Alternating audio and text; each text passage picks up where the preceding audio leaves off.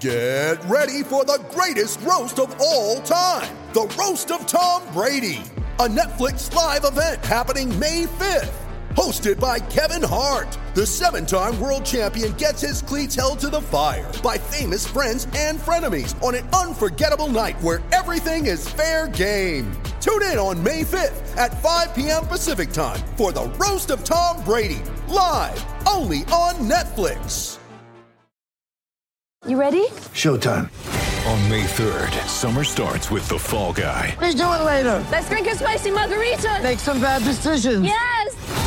Audiences are falling in love with the most entertaining film of the year. Fall Guy. Fall Guy? Fall guy. That's what the poster said. See Ryan Gosling and Emily Blunt in the movie critics say exists to make you happy. Trying to make it out? Nope. Because I don't either. It's not what I'm into right now. What are you into? Talking. Yeah. The Fall Guy. Only in theaters May 3rd. Rated PG-13.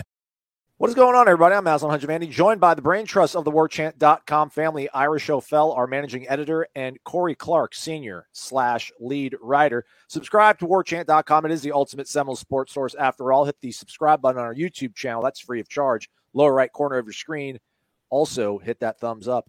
Gentlemen, we are here to preview the spring football season, which starts in about 30 days, beginning of March. And one of the biggest things that's been going on with Florida State rebuilding this roster is obviously what they've done at wide receiver. Ira, I'll begin with you. So we gather here to talk about what they've done this offseason in the transfer portal. So has Florida State ultimately made what you would maybe deem as the right moves in the transfer portal at the wide receiver position?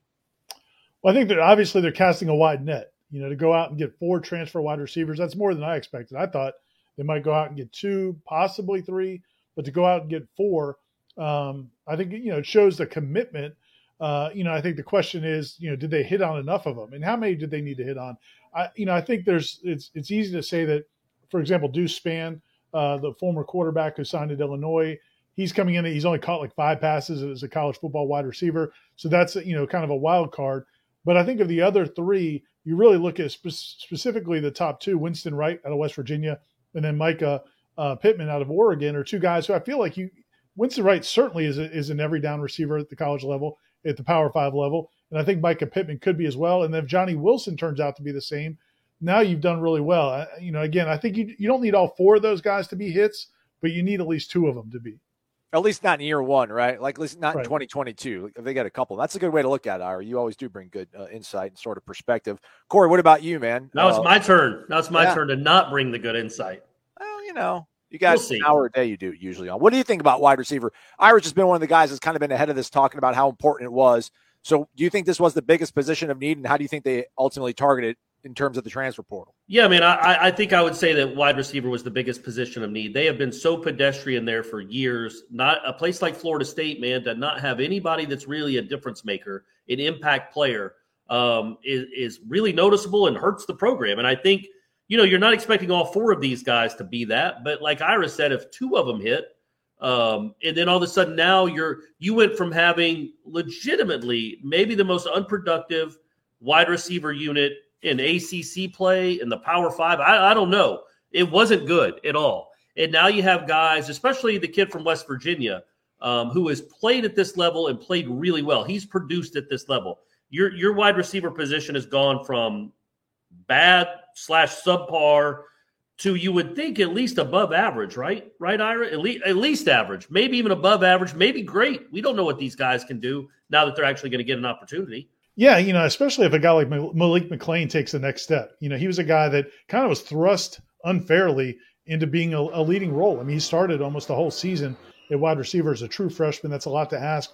A lot of true freshmen have not had a lot of success at that position. So, if you think he takes the next step to go with those newcomers, along with, Pokey Wilson and Keyshawn Helton and some of these guys who have been around a long time, again, now you don't need those guys to be the focal point. I think that's the biggest thing. I mean, I think Pokey Wilson can be a nice wide receiver. He doesn't need to be the guy running the fly patterns. He doesn't need to be the guy you're counting on to make the big plays. But as a complementary guy, he and Keyshawn and some of those other guys, might be more productive because they're not going up against the other team's number 1 or number 2 corners. And don't you think that the Wilson kid, I know we talked about Deuce from Illinois, but the Wilson kid might be literally and figuratively the biggest wild card. But Because, to make your bones as a wide receiver, man, there's a lot of people that can get yards from the 20 to the 20. But you got to score touchdowns. You got to get in the end zone where the windows are tighter. Jordan Travis has not really had a lot of big-bodied targets to throw to since he hasn't had any, really, since he came to Florida State. McLean's the closest one. This kid could be an impact player if he's the kind of guy that can go up and catch 50-50 balls in the end zone, right? And what do you got? I mean, like the wild card to this is the other wild card. It's all wild cards. We're just dealing wild cards. Yeah. Is, are we giving up on some of the other guys? Are we ready to move on from the Kentron Portiers and Jordan Youngs and the guys that have, and Kentron's only been here a couple of years. I guess it's not fair to say that with him. But some of these other wide receivers who haven't produced yet, is this a year, do you think, that they can step into complementary roles, or do they need to focus on the big 4 or 5, whatever that ends up being? Definitely a storyline to keep on as we go into spring football here. We did ask you folks, given these new transfers, how you describe the confidence level in the wide receiver room for 2022. This was posted on the Tribal Council over at warchant.com. On the extremes there, whether you're extremely confident or extremely cynical, you're kind of in no man's land. But on the higher end of spectrum, a lot of people obviously seem to be looking at this in a glass half full perspective. Over 70% of the respondents say that they're hopeful and excited, but they'll need to see some evidence of it still in the spring. I guess to your point, Ira, I think if you can get these guys, if a Micah Pittman, Winston Wright can be an every down receiver for you, like let maybe Kentron Portier come on, maybe at a slower pace. I mean, he was a 3-star wide receiver, seemed to be a bit of a project, so I don't want to throw the towel on him yet. But if those guys can respond early in 2022, maybe gets the young guys some time to get their feet underneath them.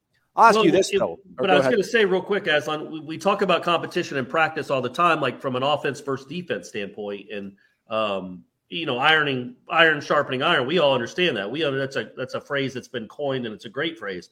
But man, it really helps just with the competition at that position. Like, look, man, there are players now there's no guarantee that Keyshawn Helton plays a lot of snaps. He's got to go earn them now because there are guys coming for his job that are capable of taking his job. Same thing with Pokey, same thing with Malik McLean, Portier, Williamson. All those guys have to raise their game up, or they might not see the field. Last year, it didn't matter. They were going to see the field no matter what because that was all they had. But now there's actual real other Division I wide receivers, some of them are really proven, that will make that even just getting on the field harder, which should help everything. Ira, let me ask you this. Unless you wanted to rebut on that one, by all means. No, I'm good. But just looking at Florida State's offense last season, they were the 94th ranked passing offense, which is obviously not where they want to be with an offensive-minded head coach who's now going to be calling the plays. If we're sitting here in a year and we do see improvement from Florida State's offense, which I think we're all kind of bracing for because, again, it's kind of a low bar to clear. I mean, do you think an improved Florida State offense will result because of these transfers, or will it be the elevated play from Jordan Travis? And I know they kind of go hand in hand, but do you think is the easiest way for improvement some of these guys to actually hit and perform at the wide receiver position, or will it be kind of incumbent on Jordan Travis to kind of find a different gear that maybe we didn't see consistently from him? I think the offensive line and the wide receiver improvements, I think, are going to help Jordan Travis more than the other way around. I mean, there are certain quarterbacks that are elite that can come into a program and they're so accurate and they make decisions so quickly. They have such good, strong arms that they can make the receivers better and their offensive line even look better. I don't know that Jordan Travis is that kind of guy. He's got other skills. He's got other things he can do that really open up the running game. But I think he's a guy that's going to need wide receivers who can get some separation, some offensive linemen who can provide protection.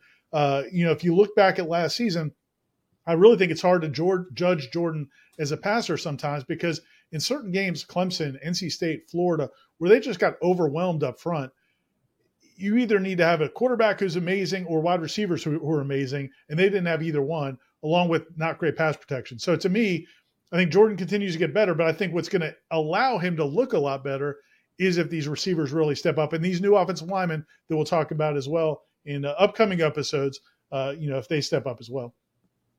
Corey, chicken or egg, is it going to be the quarterback that's going to make these receivers look better, or is it going to be the receivers that are going to make the quarterback look better? Yeah, man, I think it'll be the receivers. I just, like Ira said, it's a very rare few that can go into a program and all of a sudden, Kenny Shaw turns into Kenny Shaw. After being kind of an average receiver for 3 years, all of a sudden he's a 1,000-yard receiver. It's not like he was coached better. That had everything to do with the guy throwing passes. Jordan Travis isn't that, but these guys are good enough that, again, you don't have to just throw to guys that are open, because if that happens, there's a lot of times last year there was nowhere to throw the ball. With these guys, especially I think Winston Wright is a really good route runner and has done it at this level. He's going to give you that fit. He's going to be like the big tight end that teams have, that Mahomes has with Kelsey, like the guy that you can count on. Winston Wright obviously isn't that body type. He's not a tight end. But coming out of the slot on 3rd and 6, he's a guy that you can count on to probably get open. I like to probably find that hole. I like to call it a safety blanket. A safety blanket. Okay. Yeah. All right. A safety blanket? Is that what they're called? Security blanket. Security blanket, I think is what valve. Safety valve. Yeah. I like my security valves. Security wild card. Security valve. But, so you have him, but you also have again, I go back to Wilson, a guy like that if he's just running with a guy, he's not past him, but he's running stride for stride with him, you can toss it up to him and he might get you a 40-yard touchdown. When have they had that? When have they had a guy that could go high point? And I'm not saying we know that he can. We'll know a lot more in the spring. But if he can go make 50-50 catches, and instead of them being 10-90 propositions, they're legitimately 50-50 propositions, or 80-20 in the good way, that is such another security valve for a quarterback to have. I think the one thing I would say is, and I think we got to give them credit. Part of the reason we're giving them credit for what they did do in the portal at the wide receiver position this year, it does make you third guess or fourth guess or first guess. Last year, really kind of riding so much with Andrew Parchment. I don't know what else was out there. I don't know who else they could have gotten a wide receiver, but they also signed some other transfers at other positions that maybe, knowing what you knew about that wide receiver position, maybe you go after another wide receiver, because Parchment was you didn't know what you were going to get from him anyway. Right. Especially not being in here for the spring. So I do like the fact that they're throwing these numbers out. One other guy that we didn't mention, another wild card, the 10th wild. Mike Norvell's got a deck with just wild cards. Nothing but wild cards. Is Joshua Burrell, because he's a guy that showed some promise last spring as an early enrollee when he came in with Malik McClain, but then got hurt in preseason camp and was on a scooter the whole season. This will be an interesting spring for him just to see. I'm not saying he has to be a key guy, but we liked his physicality, the size he has, and he might be a guy that maybe can work his way in there as well. And on that topic real quick, guys like Portier and Williamson, we might have maybe given up on them or said, okay, they're just not going to make it at this level after 2 years, which is not the right thing to do, but people do that. It's life. It's how fandom works. But just keep in mind that I did it anyway. I did the same thing about Kalen DeLoach. I was like, this guy's never going to be an impact defensive football player at Florida State. And then he ended up coming seemingly out of nowhere to lead them in tackles. So these guys' careers aren't over yet either. And now they're getting pushed by better players, which should only make them better. And we'll definitely know at the end of this year whether they're legitimate Florida State receivers or not. A palatable deep dive of this wide receiver rundown is available in a story form over on warchant.com for our subscribers. So head over to the website, use the promo code warchant30 if you're not a member, to get ready for the spring football season. Again, we think we're probably about 30 days or less than 30 days away from that. We'll continue to do a series of these previews with not only the three gentlemen on your screen, but as well as with Tom Lang, Jeff Cameron, and our own Gene Williams, our founder and administrator. So do stay connected with us. Football season is so close. It's there. It's nearly there. We can feel it. Ira, Corey, thanks for your opinions and your knowledge. We appreciate it. Thanks, Aslan.